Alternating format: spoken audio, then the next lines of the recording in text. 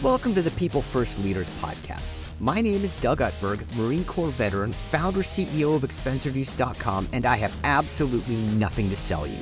The purpose of this commercial-free show is to honor the leaders who approach life as go-givers by putting their people and customer value first. Stick around until the end of the show and we'll reveal how you can be our next guest in about 20 minutes. Let's go.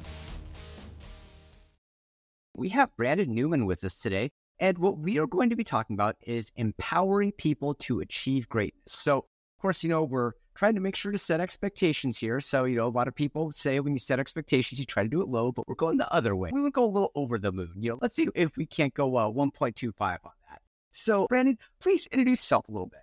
Thank you very much, Doug. It's a sincere pleasure to be here with you. I have not yet been interviewed by someone with Baby Yoda on their shirt. So first and foremost I'm always excited to be able to jump in and talk to leaders, other leaders, and other individuals. So thank you for that and all that you do. In terms of a little bit about myself, I am, what I didn't want to do was set up myself as a serial entrepreneur, but that's what about a long time ago. Back when Michael Jordan was still roaming the basketball courts, he said something as, when I was 14 that stuck with me, and it sort of changed my whole outlook on life, which was I fail and fail and fail and fail, and that's why I succeed. So ultimately, I said, hey, I was failing a lot. How do I leverage that to success? And ultimately, that's what I did. It turned into about 10 ventures over the last 23 years. It's been a wild, wild ride. I can't say every single one of those was amazing. I was going to say, and all of those were completely successful from day one, right? Well, I mean, every bill paid exactly on time. Right? Yeah. Well, I bet success is all relative. They've been mostly iterative. So, it's not like I'm going from telecom to manufacturing to healthcare. They've all been in healthcare. How do we lower the cost of medication? And what I found in that process, just to give you my background, is I absolutely love more than anything this journey, riding, shotgun with other people, doing amazing things. So who am I? I'm just another normal guy trying to solve a problem, setting a vision, and then finding the very best, and even not the very best, people that haven't found who they are, to empower them into greatness. And that's really where I've found, maybe uncovered, that gem is, it's not in what I can do and what I can wrestle the ground, but what I empower others to wrestle the ground that really turns into greatness. I like that. Well, and, because I think there's a tendency to think great people are somehow different. And generally speaking, I guarantee you that every great person who you've seen on the cover of a magazine is still extremely human. And, so in a way that should be very motivating, because it means that is within everybody's grasp. It's just a matter of grasping. I mean, again, I don't mean to harp on the whole MJ philosophy, but if he thought he was failing, but yet the greatest basketball star, I'm going to offend about half the audience listeners, at least those in LA or Cleveland, wherever they're at. But I mean, this great basketball, and I'd even say that of Tiger Woods, and many people we look at as this abnormal, gifted human being, which they all are to a degree.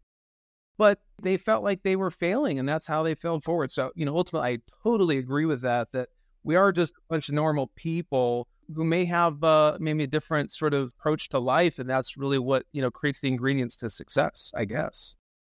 Precisely. I mean, because the thing that, I forget who said this, I wish I could give attribution correctly, but one thing I heard about, they talk about entrepreneurs, you could say business owners, whatever, is that they figure out how to solve a problem that's not theirs for the benefit of other people. I like that construct. Of course, right, it can degrade, unfortunately, just due to market dynamics, oligopoly, blah, blah, blah, blah. But I think the idea of leadership as solving a problem that makes people's lives better, I think that's a really productive construct. And I like the idea of orienting business just around that framework. Well, I mean, if you're not solving a problem, and we could talk about the basis of starting a business, but if you're not solving a problem, what value do you deliver? So it's just, I think you're 100% right that you can't create a vision based upon something that's already been solved. If I'm comfortable where I'm at, in my case, I can afford my medication, my kids can afford medication, my neighbors can afford, and they're not being forced to go to Canada, or they're not being forced to skip medication, then okay, why am I even, passionate about something? But in reality, you look at something and say, hey, I think I might be able to help that problem. And then, create a vision that says, you got to create something that people can really rally behind. And yeah, I think maybe never more so than this last venture did I realize the value of the vision. That really breaks down the perception that I'm just doing a me too. Why am I there? Am I valuable at this organization? All of those things combined. And I think that's what drives people. Everybody wants to jump into a vision, something that means something to them, that is solving a problem. And how better is it if it helps solve something that they participate in? Everybody takes medication at some point in their lives. So it's true. Precisely. And I really like the idea of empowering people to achieve their own greatness, because especially if they're a part of your company and you help them become great, a good amount of that greatness is going to benefit you directly. And then over time, it'll benefit you indirectly. I think that's a philosophy that I think some more people are starting to catch up on. But I think the old way of thinking was that you wanted to try to kind of keep people retained as long as they could, sort of inside the bubble, and try to prevent them from leaving. And it's like, well, but that prevents them from growing. Why don't you help them grow to be as good as they possibly can? And, if they end up leaving for something else, that's okay, because you'll be able to recruit A players a lot easier when they know that they're going to have a chance to grow versus there's a chance they might get stuck. Wow. We're really going deep fast here, Doug. And so I appreciate it. It's how we operate here. But just as an example, I remember hiring my executive administrator, let's call it almost 3 years ago. And that is one of the most important hires you could possibly make. But what was interesting is it was something much different. Anyway, the first month goes by, checklist. Let's make Brandon Newman the happiest and most successful CEO on the planet. And came back a month later, and the words were said, I'm checking all the lists. I'm trying to create everything that you could possibly think of, and I've done it all. What else should I do? And I said, time out. I think you're looking at this differently. I think you need to look at this as, who can you be, not what can you do? And I think that business school, we try to manage performance on what you do and how well you do it. But if this executive admin can be the very best person that she is, I just want her essence to be present, to be like a two-headed monster with the CEO. Mm-hmm. And what happened is she realized she was worth so much more than that. And literally overnight, she went from executive admin to a chief of staff, because she realized I'm much more valuable than that. And I think that sort of you turn into much more, right? It sort of evolved into, well, are we really becoming the type of people that we need? Are we really great? Or are we just trying to here's the list of performance items, and you did those things, move on. That's not greatness. That you just did what you were supposed to do. And maybe you should be doing something else, right? If you really, really buy into it. And that's just not what's taught truly in business school. And that's kind of for me, the last story I'd say on that is, first 9 ventures, I thought, wrestle it to the ground. Here's your performance metrics. I'm going to manage those KPIs. Watch you. If you don't, turn to red. Let's work with you to make you either inspire you up, manage you up, or manage you out. That was business 101. And then came this, ethereal sort of moment in my life where a doctor said, hey, Brandon, I don't know if you got 5 more years in your life. That happened 7 years ago. And it was at that moment I said, I don't think I will be able to achieve what I want to achieve if I'm wrestling this to the ground. And I had this moment of, well, maybe I need to become something that I'm not, and really enable and empower others to become something that they want to be, not just sort of be managed to the ground. And that moment gave me that license to let go of this fear of failure and truly embrace this idea of we're just becoming the best people and being great. I think that actually might generate greatness. And shockingly, last year we did 800% growth. That's beautiful. Insane. It's just crazy. Yeah. Well, and man, there's so much you said there. I'm just going to start unpack a little bit at a time. But one of the things that I was thinking about, that just kind of a little bit of a tangential thought that occurred to me while you were talking about, solving hard problems. And the thing is that no problem ever seems hard in hindsight. Everything that when you look at it now and say, oh, that's simple, at some point that seemed unsolvable. And so I think that's one of the things, is that a lot of times we cannot give ourselves enough credit for addressing hard problems after they've been addressed, because it seems more simple in hindsight. That's neither here nor there. But that's just one of the things I was thinking about while you were talking. But don't you believe that entrepreneur is synonymous with innovation? You have to look at a problem, and it's my belief, and I think that this is the gift of the entrepreneur that says, no problem is too great, too costly, too difficult. You give it enough time, resources, money to deal with. And you're right, once you sort of unlock the combination that's required to access the solution, you're like, it was right there at my tip of my tongue, or right, all it took was that person or this process. And it's just like, well, that's how innovation works. And that's how we solve the problems of today and deliver value and grow ourselves and our businesses. Precisely. I mean, and I'm a big fan of Nassim Taleb, his the Inserto, Fooled by Randomness, and I think Anti-Fragile and Skin of the Game are probably my two favorite. But anyway, one of the things that he talks about in there that really resonated with me is the idea that, say, an individual entrepreneur is almost certain to fail. But collectively, the value produced by all these entrepreneurs, many of whom fail, creates a tremendous amount of surplus value for the population at large. And only a small amount of them, get very highly rewarded. Yet all of them have contributed, even though most of it's invisible. And every time I read that, I kind of have this moment of existential vision where I'm like, oh, yeah, I see it. Yeah, there it is. Maybe it's part of an evolution of a business person, an entrepreneur. Eventually, you have to land there. And some of us take 9 times to get through there. Sorry, I was that guy. And I had some good exits, but nowhere near the kind of success. And it's not just financial and business success. It's watching currently, almost 100 employees become their best version of themselves, which looks like greatness. And nothing is more satisfying than, let's say I cash out. Well, let's say nothing is less satisfying than cashing out, logging into your bank, because you always wait to log into your bank. You want that moment of reward of, I made all that money and I got that check at the end of the day.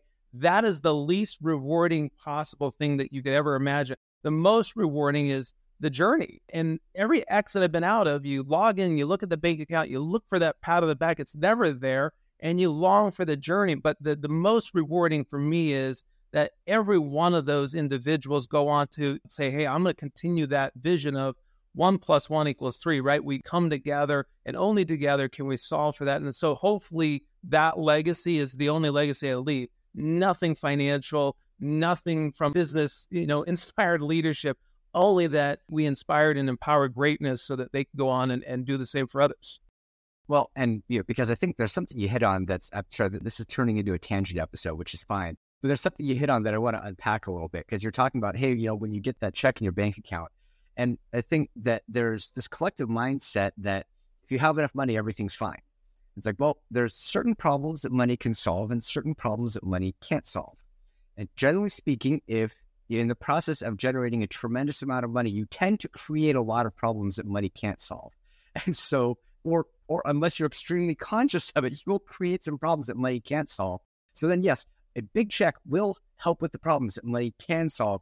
Now you have to turn your head to all these other problems you have in your life that money can't solve. You can't just write a check to make it go away. And I think a lot of people, since they haven't crossed that able to address problems money can solve threshold, they don't think about life that way. But everybody I know who has ever had a significant exit or whatever, the first thing they'll say is, yeah, I thought I made it and wasn't even close. Well, I mean, you got that component, and I truly agree that once you exit, and then you look at Uncle Sam and everything that got taken out, you go, oh, wow, what did I get left with? That is one aspect of it. What you long for more than anything, and maybe the reason why so many entrepreneurs become serial entrepreneurs isn't for more money. And I get that you have to sort of continue to build wealth to really satisfy all those needs.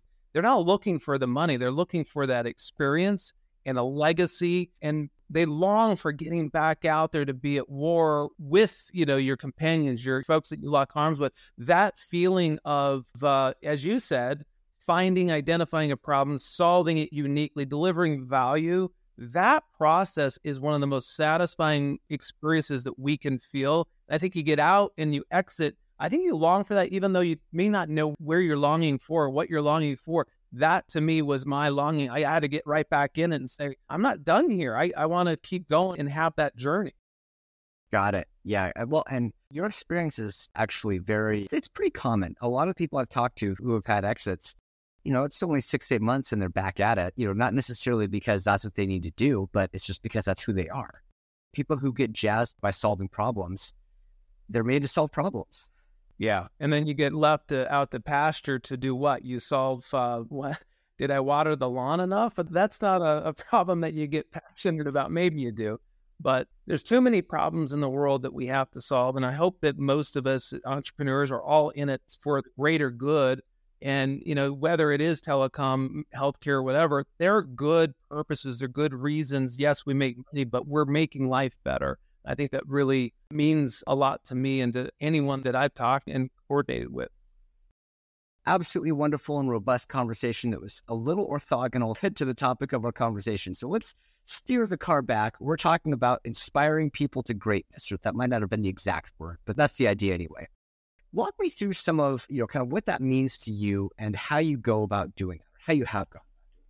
Great. First is a complete, utter mind shift that you're going to manage greatness or, empower greatness, not manage performance, and not just the leader or the founder or entrepreneur, but it has to be the leadership has to say, I'm okay shifting away from this idea that we can, and I hate micromanaging. No one really, gets excited about micromanaging, but managing KPPs to managing greatness or becoming. And that's a word we say a lot around here. Are we becoming who we want to be? So that's that mind shift first and foremost. Looking at processes and how we manage people, we have to completely dismantle all of the things that we learned in business school, embrace what still works. Obviously, process matters, product matters, profit matters, but doing it by way of a completely re-architected process. There are systems out there that really help us to get there, and you have to find or implement those systems that says we're going to reward empowering people into becoming, not did you do these 25 things? That's not as easy as it seems, but both of those things, the mind shift towards that and then actually implementing a system, those are crucial to actually adopting it. Your values will absolutely speak volumes of who you are, but what you do and what you show up, you could say my values are this and I really believe in it, but then the very next day you said, but did you perform this? Did you actually achieve this KPI? It matters, but the first question is, have you been empowered to be a better person tomorrow? Do you invest into real empowerment programs that help people to truly believe that they are great inherently and that they can achieve greatness? That's just a whole, took years to really, truly implement it. Yeah, well, and I would append what you're saying with how do you make decisions when it's hard, when it's either stressful, when you're not hitting earnings, when you're in a contraction. Those are the times that test your mettle. When it's like, when everybody's well rested and the bills are being paid, of course, it's easy to lead in those times. It's the times when it's tough. That's the proverbial final exam. Well, there's always the ebb and flow. Give it our 800% growth is fantastic, big number, but the year preceding or maybe the 3 months preceding that growth period, we had lost one of the biggest markets that we'd been in, and investors were like, what in the hell are you guys, do you really want to go about your business a way that's a little bit unorthodox? And so, for me, and I'm wired maybe different than some, but I believe I'm wired a lot like entrepreneurs and your listeners. It's that when I thrive, it's at the absolute worst moments. It says, I'm inspired to greatness when things are terrible.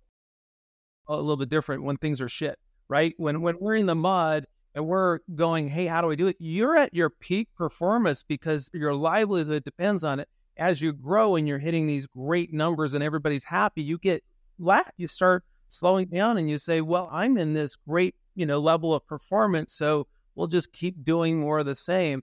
I don't know how you proverbially stay in the mud, but, maybe you have to find those areas of your business that is in the mud that you're constantly trying to, inspire out of or empower out of. Yeah, well, and I think the way that I think about that same phenomenon, which is going to sound a little similar, but the way that I unpack that is that I think that what you really want to be doing, if your mood is too heavily influenced by results, then that means you'll get overconfident every time that you're on an expansion path, and you'll get depressed every time that conditions are bad.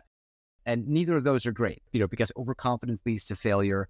And then if you get over depressed when things are bad, then you could get to where you never recover.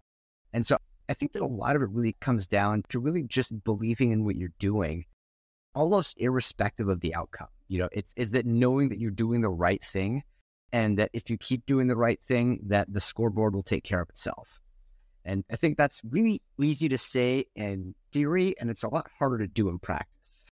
Unfortunately, you weren't in the analytics business, and so we're tied to the very moment, right? The day we did well, tomorrow we didn't. And if we're just watching that scoreboard of up and down, you've got 4 quarters in a basketball game. There's, I watch soccer as an avid fan. You're not winning on the score 1-0. You're winning on every individual play. And so if you break that down and look at it as individual plays, you're working through those. But at the end of the day, the score ended up being 1-0. You have to sort of take it both into perspective. Sure.